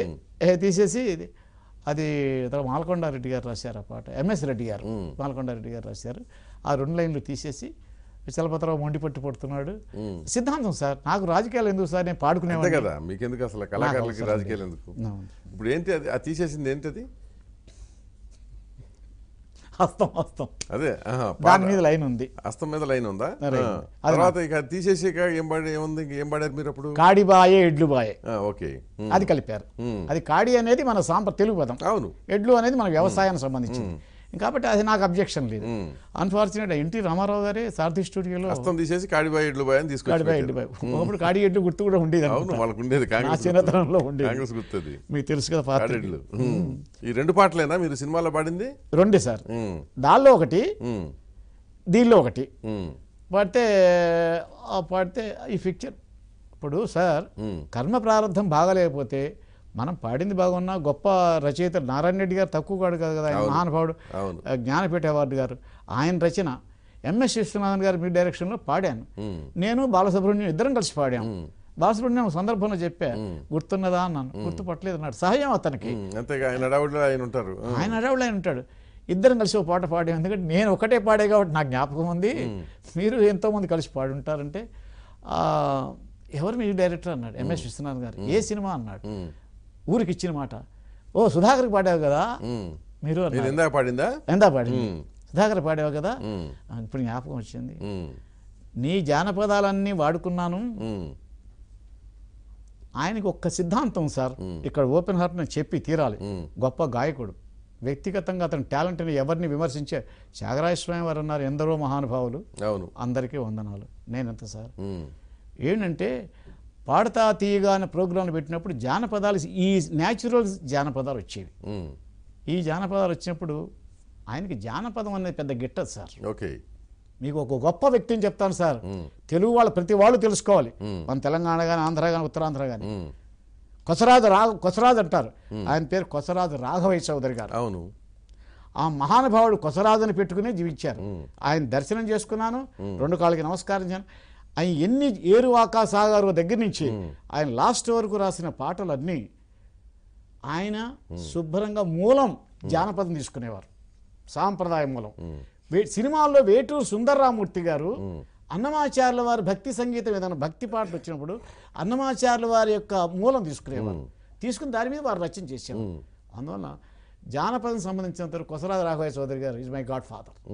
సో ఈయనకి ఎస్పి బాలసుబ్రహ్మణ్యానికి గిట్టేది కాదు జానపదాలంటే అని అనకూడదు, కానీ ఇప్పుడు ఒక ఛానల్ వారు కండక్ట్ చేస్తున్నారు, అవును, పాడతా తీగ అవును, కండక్ట్ చేస్తుంటే వారు ఏం చేశారంటే, అప్పట్లో ఎవరో కాస్త మన అభిమానం ఉండొచ్చు, ధర్మం పాటించి చూడొచ్చు కదా, ఆయన చేశారు. కోడిబేలస్యం ఎవరో జడ్జిగా పాడుతున్నారు, ఈ జడ్జి ఇంకోటి ఎవరో జడ్జి పాడుతుంటే ఈ పాట పివి చలపతిరావుది సౌజన్యంతో వేశారు, స్క్రోలింగ్ వేశారు, స్క్రీన్ మీద వేశారు. అంతవరకు అంతవరకు వేయపోవడాన్ని అలవాటు చేసుకున్నా.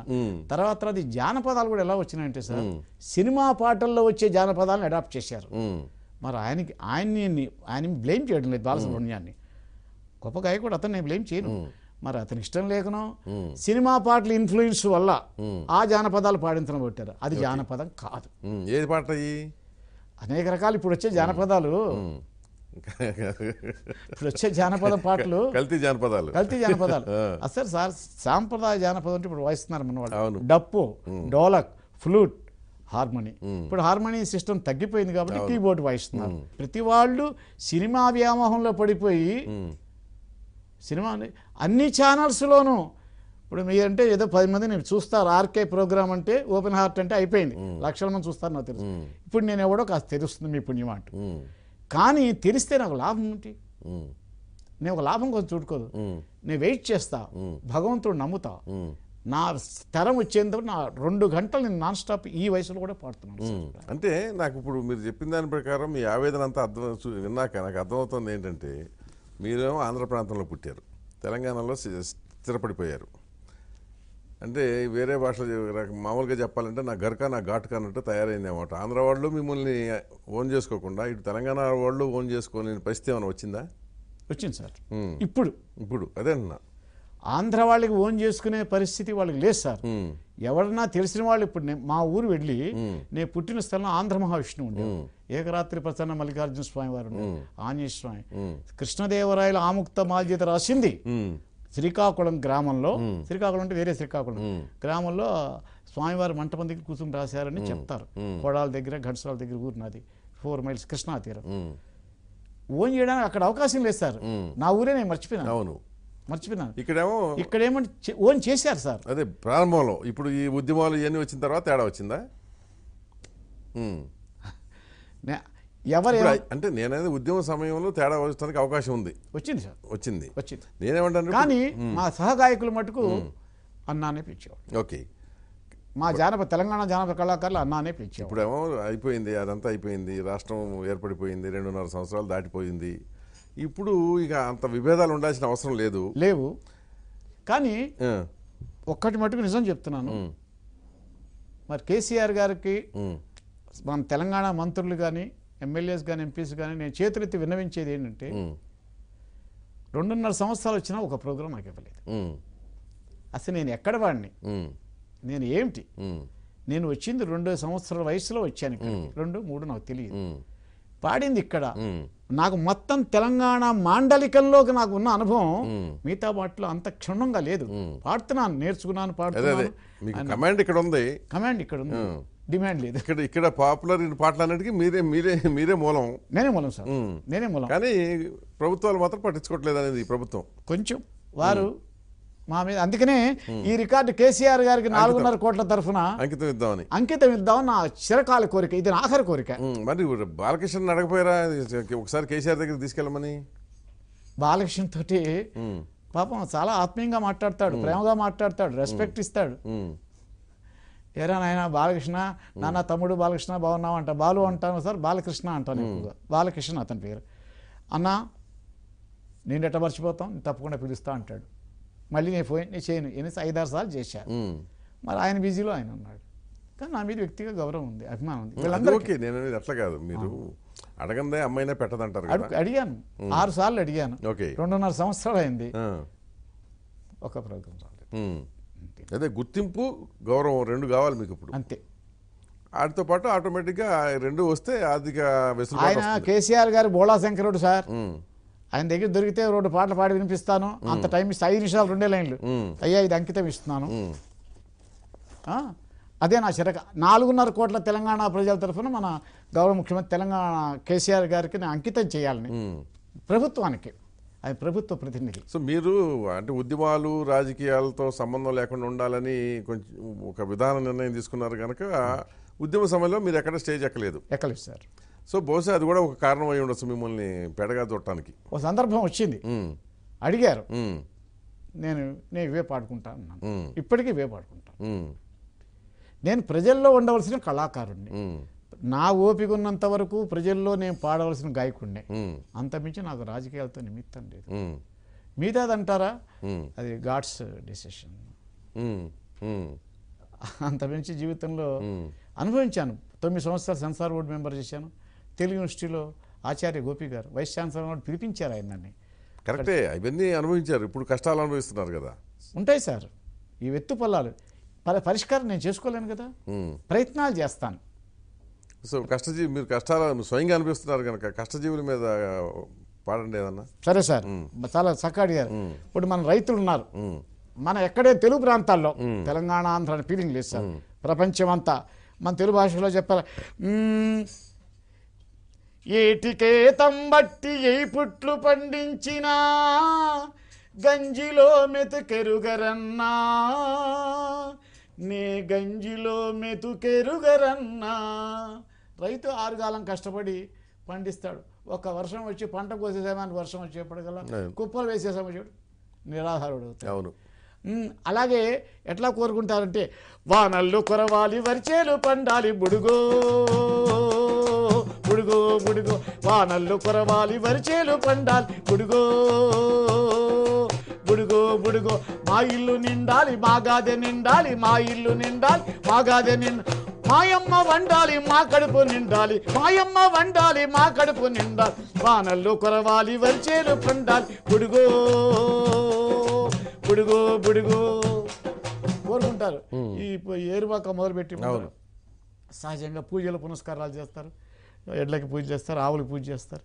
అక్కడ ఉంది, ఇక్కడ ప్రపంచం అంతా అది మన సాంప్రదాయం, వాళ్ళు చేసుకుంటారు. అది మన భారతీయ సాంప్రదాయం. మరి ఏం కోరుకుంటున్నారు? మా తరపున మేము చేయగలిగేది ఏమైనా ఉందా? ఉందా సార్? తప్పకుండా ఉంది. ఆ ఆశతోనే వచ్చాను సార్. ఉన్న యథార్థం మీరు అడిగే, మీ దగ్గర అబద్ధం ఆడను సార్. అసలే నా లైఫ్ అంతా. ఒకసారి ఒక సినిమా నటుడు అన్నాడు, పెద్ద ఆయన, చలపతిరావు అంటాడు, చూడండి, నీకు లౌక్యం తెలీదు, లౌక్యం తెలియకుండా నువ్వు నష్టపోయినావు, ఓవర్ డిప్లొమాటిక్గా వెళ్ళి నేను నష్టపోయినాను, ఓవర్ డిప్లొమాటిక్గా వెళ్ళి నేను నష్టపోయినాను. ఇంకోటి సార్ ముఖ్యమైన మాట ఏంటంటే, ఇప్పుడు ఎవరన్నా పాడాలనుకుంటారా, నా దగ్గరికి వస్తూ ఉంటారు సార్. వచ్చి పాడుకునే వాళ్ళు నేర్చుకుంటారు సార్, డబ్బులు ఇస్తారు. నేను ఊరికే చెప్పాను సార్, వాళ్ళ శక్తి కొలది ఇస్తారు. ఒక 10 రోజులు నేర్చుకుని నా డబ్బులు నాకు ఇచ్చేసి 2 నెలలు 3 నెలలు చెప్పవలసింది నేర్చుకుని రేపు రాత్రి గల టీవీ ఛానల్లో రావాలి. అది నేను చేయకపోతే మళ్ళీ నా మొహం చూడరు. ఇదేం పద్ధతి? టీవీ యాక్టర్లైనా కావాలి, సినిమాలోగానే వెళ్ళాలి. సినిమాకి నాకు సంబంధం లేదు కదా. నా వృత్తి అంతా ఈ సాంప్రదాయ జానపద సంగీతం. దీనిలో ఇంకో దాంట్లో పాడాలి. గురువుగారు మీరు వెళ్తూ ఉంటారు కదా, మమ్మల్ని తీసుకెడుతూ ఉంటారు, తీసుకెడతారు. ఇప్పుడు ఒక ఓపెన్గా చెప్తున్నాను, ఈ టీవీలో తెలుగు వెలుగులని కార్యక్రమం ఉంది, మధ్యాహ్నం 12 గంటలకు, ఆదివారం పూట. గరికపాటి నరసింహారావు గారు వాళ్ళు, కసిరెడ్డి వెంకటరెడ్డి గారు, మహానీయులంతా డిఫరెంట్ ఫ్యాకల్టీస్లో షూట్ చేసుకునేవారు సార్. షూట్ చేసిన ఒకేసారి 5-6 పాటలు చేసుకునేవారు. సాంప్రదాయంలో నాకు ఆ నాకు ఇంప్రూవ్మెంట్ చేశారు. సంవత్సరాలు పాడాను, ₹1 నాకు వాటి ఇవ్వలేదు, నేను అడగలేదు. సంవత్సరాలు పాడాను. అవునా? అయితే ఒకటి ఏంటంటే, ఒక కృతజ్ఞత, నాకు సంతోషం అంటే, ఐటీవీ యాజమాన్య చేతి సంవత్సరానికి ఒకసారి ద్రాక్ష పళ్ళు వచ్చేవి. ఒక డైరీ వచ్చేది, నూతన సంవత్సర శుభాకాంక్షలు వచ్చేవి. అందుకు వారికి నేను కృతజ్ఞతలు. ఇప్పుడైతే ఆ పరిస్థితి ఆ ఛానల్ ఈ ఛానల్ లేదు. ఇచ్చినమ్మ వాయనం పుచ్చుకున్నమ్మ వాయనం. అటు వాళ్ళు ఇటు తిరగడం, ఇటు వాళ్ళు అటు తిరగడం, మధ్య మేము సత్యం.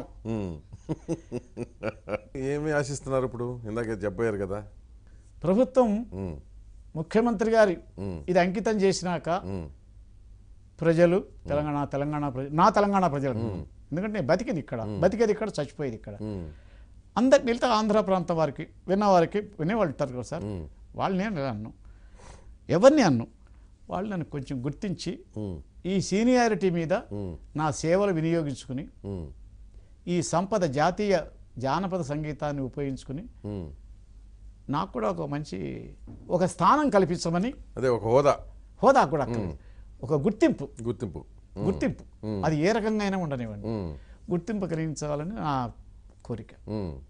ఇప్పుడు ఎన్నాళ్ళు ఉంటాను ఎన్నాళ్ళు కొత్త తెలియదు కదా సార్, కానీ ఆఖరి శ్వాస వరకు పాడుతూనే ఉంటా. మీకు తెలియదు, ప్రోగ్రాం లేకపోయినా మా ఇంట్లో వెనక వెళ్ళి రాగాన్ని హమ్ చేసుకుంటాను సార్. ఓకే, అదే మీకు ఆ శ్వాస అంతే, అదే వేరే ఏం లేదు సార్. అదే మీ ప్రాణం అన్ని కన్ని ప్రాణం అనుకోండి, అదేదనుకోండి, ఉన్న గాత్రం ఉన్నంత వరకు గాత్రం అలా వెళ్ళాలి. ఇంతవరకు కాపాడుకుంటున్నాను, పచ్చం చేస్తాను.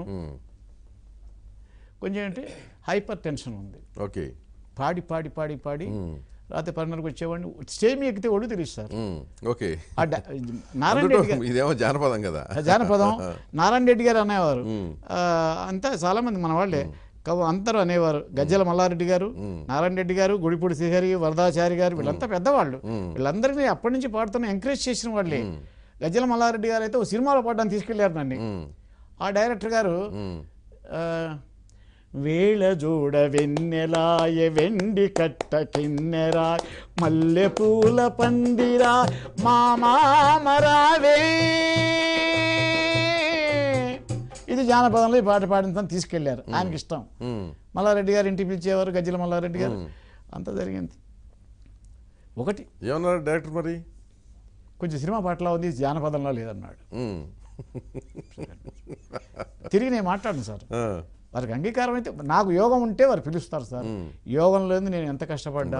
కర్మ సిద్ధాంతాన్ని పూర్తిగా ఆచరిస్తున్నారు, కర్మ సిద్ధాంతం నమ్ముతున్నారు. ఎందుకంటే మా నాన్నగారు 4 వేదాలు చదివారు. మా తాతగారు ప్రభ వెంకటాచలపతి శాస్త్రి, ఆయన పేరే పెట్టారు. నా పేరు వెంకటాచలపతి శాస్త్రే. శాస్త్రిని తీసేసుకున్నా వెనక బాధలు భరించలేక. కొన్ని ఉంటాయండి, అందరు అంటారు. పివి చలపతిరావు అని పెట్టుకున్నాను. పిల్లలు ఏం చేస్తుంటారు? నాకు 2 మగపిల్లలు పోయినారు సార్. జీవితంలో చాలా ఎదురు దెబ్బలు తిన్నారు. ఓకే, సరే, 3 ఆడపిల్లలు. ముగ్గురికి అప్పుడు నేను ఎన్ని కష్టాలు పడ్డా. ఆ ప్రోగ్రాం దేవుడు నాకు ఇచ్చాడు, పాడుతున్నా. ప్రతిదీ నేను నా భార్య పొదుపు చేసి, నాకు ఆవిడ చాలా సహకరించింది. ఇప్పుడు ఆవిడ హార్ట్ పేషెంట్, అంతమించేది. సహకరించి మా అమ్మా నాన్న కూడా సహకరించి అంతా చేసి పోగు చేసి ఇక్కడ ఇంజనీరింగ్ చెప్పించాను, MBA చెప్పించాను. తండ్రిగా వివాహాలు వాళ్ళకి 22వ సంవత్సరంలో పోస్ట్ గ్రాడ్యుయేషన్ కాగానే, ఇంజనీర్ కాగానే వివాహాలు చేశాను. అమెరికాలో ఉన్న పిల్లలకి ఇచ్చాను. వాళ్ళు ఇక్కడే మాట్లాడి మేము పెద్దల మీద చేసాం. వాళ్ళు అక్కడ భర్తలు MSలు చేయించారు. వాళ్ళందరూ ఉద్యోగాలు చేస్తున్నారు. ఇటు పక్షాలు ఒక్కళ్ళు 40-50 మైళ్ళు పెడతారు, మనం ఇక్కడ కిలోమీటర్లు అంటాం. తప్పదు అక్కడ వాళ్ళు సుఖంగా ఉన్నారు. తండ్రిగా నాకు అంత మించి నాకు పిల్లలు మాత్రం స్థిరపడిపోయారు. నాకు అది సంతోషం. కళాకారుడిగా మీకు ఇంకొంచెం కొంత అసంతృప్తి మిగిలి ఉంది. కళాకారుడిగా చూద్దాం, ముఖ్యమంత్రి కేసీఆర్ గుర్తింపు వస్తుందని. ఇది ఒక్కటే, అదే అందుకనే. ఎందుకంటే ఈ పాటలు తెలంగాణ ప్రజలు 4.5 కోట్ల మంది అప్పటి వాళ్ళు ఇప్పుడు వాళ్ళు పాడుతున్న ఆదరిస్తున్నారు సార్. వాళ్ళ వల్ల నాకు అన్నం వచ్చింది సార్. అదే కాదు, అసలు మీరు ఆద్యులు అనే సంగతి కూడా తెలియాలి. ఇప్పుడు మన ప్రయత్నం చేద్దాం. మీరు 2 కేటగిరీలుగా చేస్తారు కదా దీన్ని. ఒకటి రాక్ ఫోక్ అని ఒకటిను, క్లాసికల్ ఫోక్ అని ఒకటి సార్. సో 2 కేటగిరీలన్నీ మీరు భావిస్తూ ఉంటారు కదా, విభజించారు కదా. ఈ రెండిట్లో రెండు పాడండి, ఒక్కొక్కటి పాడండి. సార్ ఫస్ట్ రాక్లో రాట్. ఇప్పుడు దీనికంటే క్లాసిక్ ఫోక్ అని రాట్ ఫోక్ అని రెండు ఉంటాయి సార్. రాట్ ఫోక్కి రాగాల ఐడెంటిఫికేషన్ ఉండదు. ఇప్పుడు యాదగిరి నరసింహస్వామి జాతర పాట ఇప్పుడు నేను అనలేదు, వల్లారి బాబోయ్ వల్లారి బాబోయ్ కావురో రన్న, వల్లారి బాబోయ్ కావురో రన్న, జరుగు జరుగు మన్న నే జరగలే నన్న, ఆ జరుగు జరుగు మన్న నే జరగలే నన్న, ఆ కొండకి పోవాలా ఆ పువ్వులు తేవాలా, ఆ కొండకి పోవాలా ఆ పువ్వులు తేవాలా, రే వల్లారి బాబోయ్ కావురో రన్న, వల్లారి బాబోయ్ కావురో రన్న.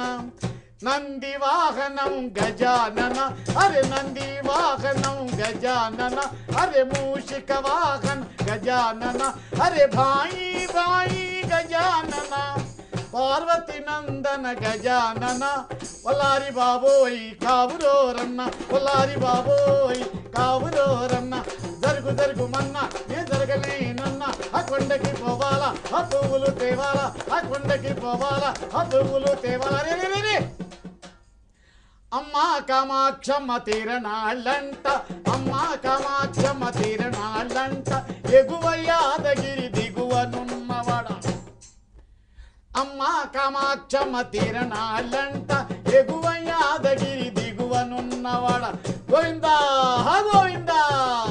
అమ్మా కామాక్షమ్మ తీరనాళ్ళంట, అమ్మా కామాక్షమ్మ తీరనాళ్ళంట, ఎగువ యాదగిరి దిగువనున్నవాడ, వల్లారి బాబోయ్ కావురో రన్న, వల్లారి బాబోయ్ కావురో రన్న. తెలంగాణలో చాలా ఫేమస్ అవును నరసింహస్వామి, శ్రీ లక్ష్మీ నరసింహ మమదేహిక రావలమ్మ. ఆయన యాదగిరి యాదాద్రి మహర్షి, చాలా పుణ్యక్షేత్రం. ఓకే. తర్వాత మీరు క్లాసికల్ ఫోక్ అడిగారు. ఫోక్లో చాలా అన్నమాచార్యుల వారు దాదాపు 32,000 సంకీర్తనలు రాశారు. కానీ తిరుపతి దేవస్థానం వాళ్ళు నాకు తెలిసి, నేదునూరి కృష్ణమూర్తి గారు కూడా చెప్పారు, మహానుభావులు కూడా చెప్పారు, నాకు తెలిసి నా నాలెడ్జ్ 40 సంవత్సరాల అనుభవంలో కూడా ఆయన వెలికి తీసిన 8,000 మించి పాటలు దొరకలేదు. భాండాగారం తీస్తున్న దేవస్థానం వాళ్ళు, తిరుపతి దేవస్థానం వాళ్ళు చేస్తున్నారు. దానిలో అన్నమాచార్యుల వారు రాసిన పాటల్లో సార్ భక్తిగీత వెంకటేశ్వర వారి మీద 20% ఫోక్ ఉన్నాయి సార్. అందులో నేను కంపోజ్ చేసిన ట్యూను అది చాలా ప్రాముఖ్యం పొందింది సార్. ఒక త్యాగరాయ స్వామి వారి యొక్క కీర్తనలు పాడితే ఆ ఆర్బిట్లోనే ఉండాలి మనం. అది దాటి రాని వాడు ఆ పాటలు పాడకూడదు. రామదాస్ గారు కానీ అన్నమాచార్యుల వారు కానీ మనం మనోధర్మంలో ఈ ట్యూన్ మనకు అప్లికబుల్ అయితే, ఇప్పుడు ఎందుకు సార్ అదిగో అల్లదిగో అని పాడుతున్నారు, చాలా మంది పాడుతున్నారు, పాడిన ప్రతి వాళ్ళని ఆహా ఓహో అంటున్నారు, ఒక సింగర్ మొనాపులి చేసుకున్నారు. కానీ ఒక సత్యం సార్, అది ఇప్పుడు ఖచ్చితంగా తెలియాలి. అదిగో అల్లదిగో ట్యూన్ చేసింది మల్లిక్ గారని విజయవాడ ఆల్ ఇండియా రేడియో స్టేషన్లో ఆయన ప్రొడ్యూసర్. నాలాగా జానపదాలు పాడతారు, ఈ సంగీతం ఆ ట్యూన్ చేసింది ఆయన. ఆయన పేరు అక్కడ తిరుపతి దేవస్థానంలో రాశారు, కానీ ఆయన ఎవరెవరికి తెలియదు. అదే కదా, ఇట్లా చరిత్రహీనులు అయిపోతాం సార్. చరిత్ర ఉండి హీనులు అయిపోతాం. అది చాలా దారుణం సార్.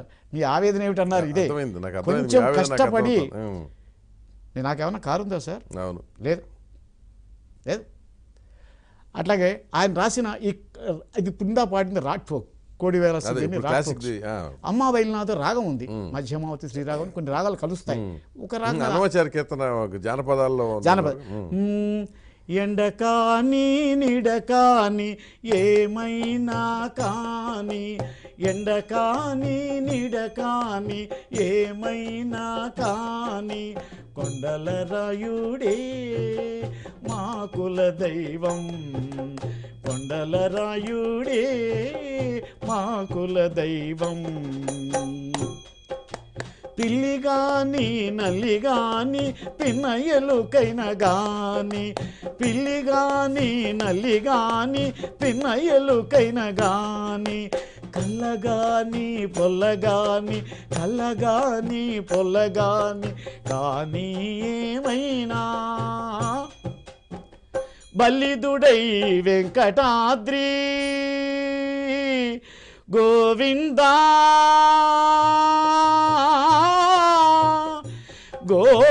గోవిందా, బల్లిదుడై వెంకటాద్రి పైనున్నాతడే, బల్లిదుడై వెంకటాద్రి పైనున్నాతడే, మమ్మెల్ల కాలము నీలే మా ఇంటి దైవం, మమ్మెల్ల కాలము నీలే మా ఇంటి దైవం. ఎండ కాని నీడ కాని ఏమైనా కాని కొండల రాయుడే మా కుల దైవం. Okay, good. సో ఇప్పుడు మీ ఆవేదన పూర్తిగా ఆవిష్కృతం చేశారు కనుక చూద్దాం, ప్రయత్నం చేద్దాం. మా వంతు కూడా మేము మా ప్రయత్నం చేస్తాము.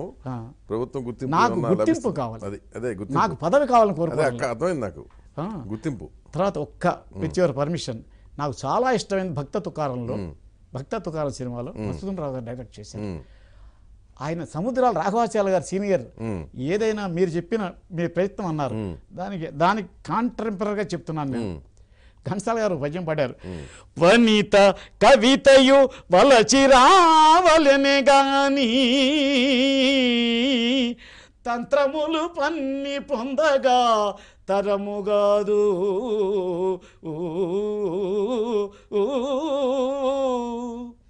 జలదమే కాని ఉరుము వర్షము నిడునే భవ్య కరుణాంతరంగ శ్రీ పాండురంగా రంగా.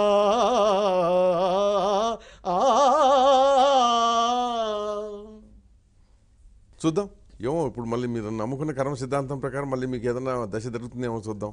ఈ షో తర్వాత ఏమన్నా అవకాశాలు వస్తాయేమో, మళ్ళీ మర్చిపోయిన మిమ్మల్ని మళ్ళీ వెతుక్కుంటూ వస్తారేమో, ఏమో అది పరమేశ్వరుడు అనుగ్రహం. ఓకే, నమస్కారం. చాలా నమస్కారం, చాలా కృతజ్ఞుడిని. Thank you. మీకు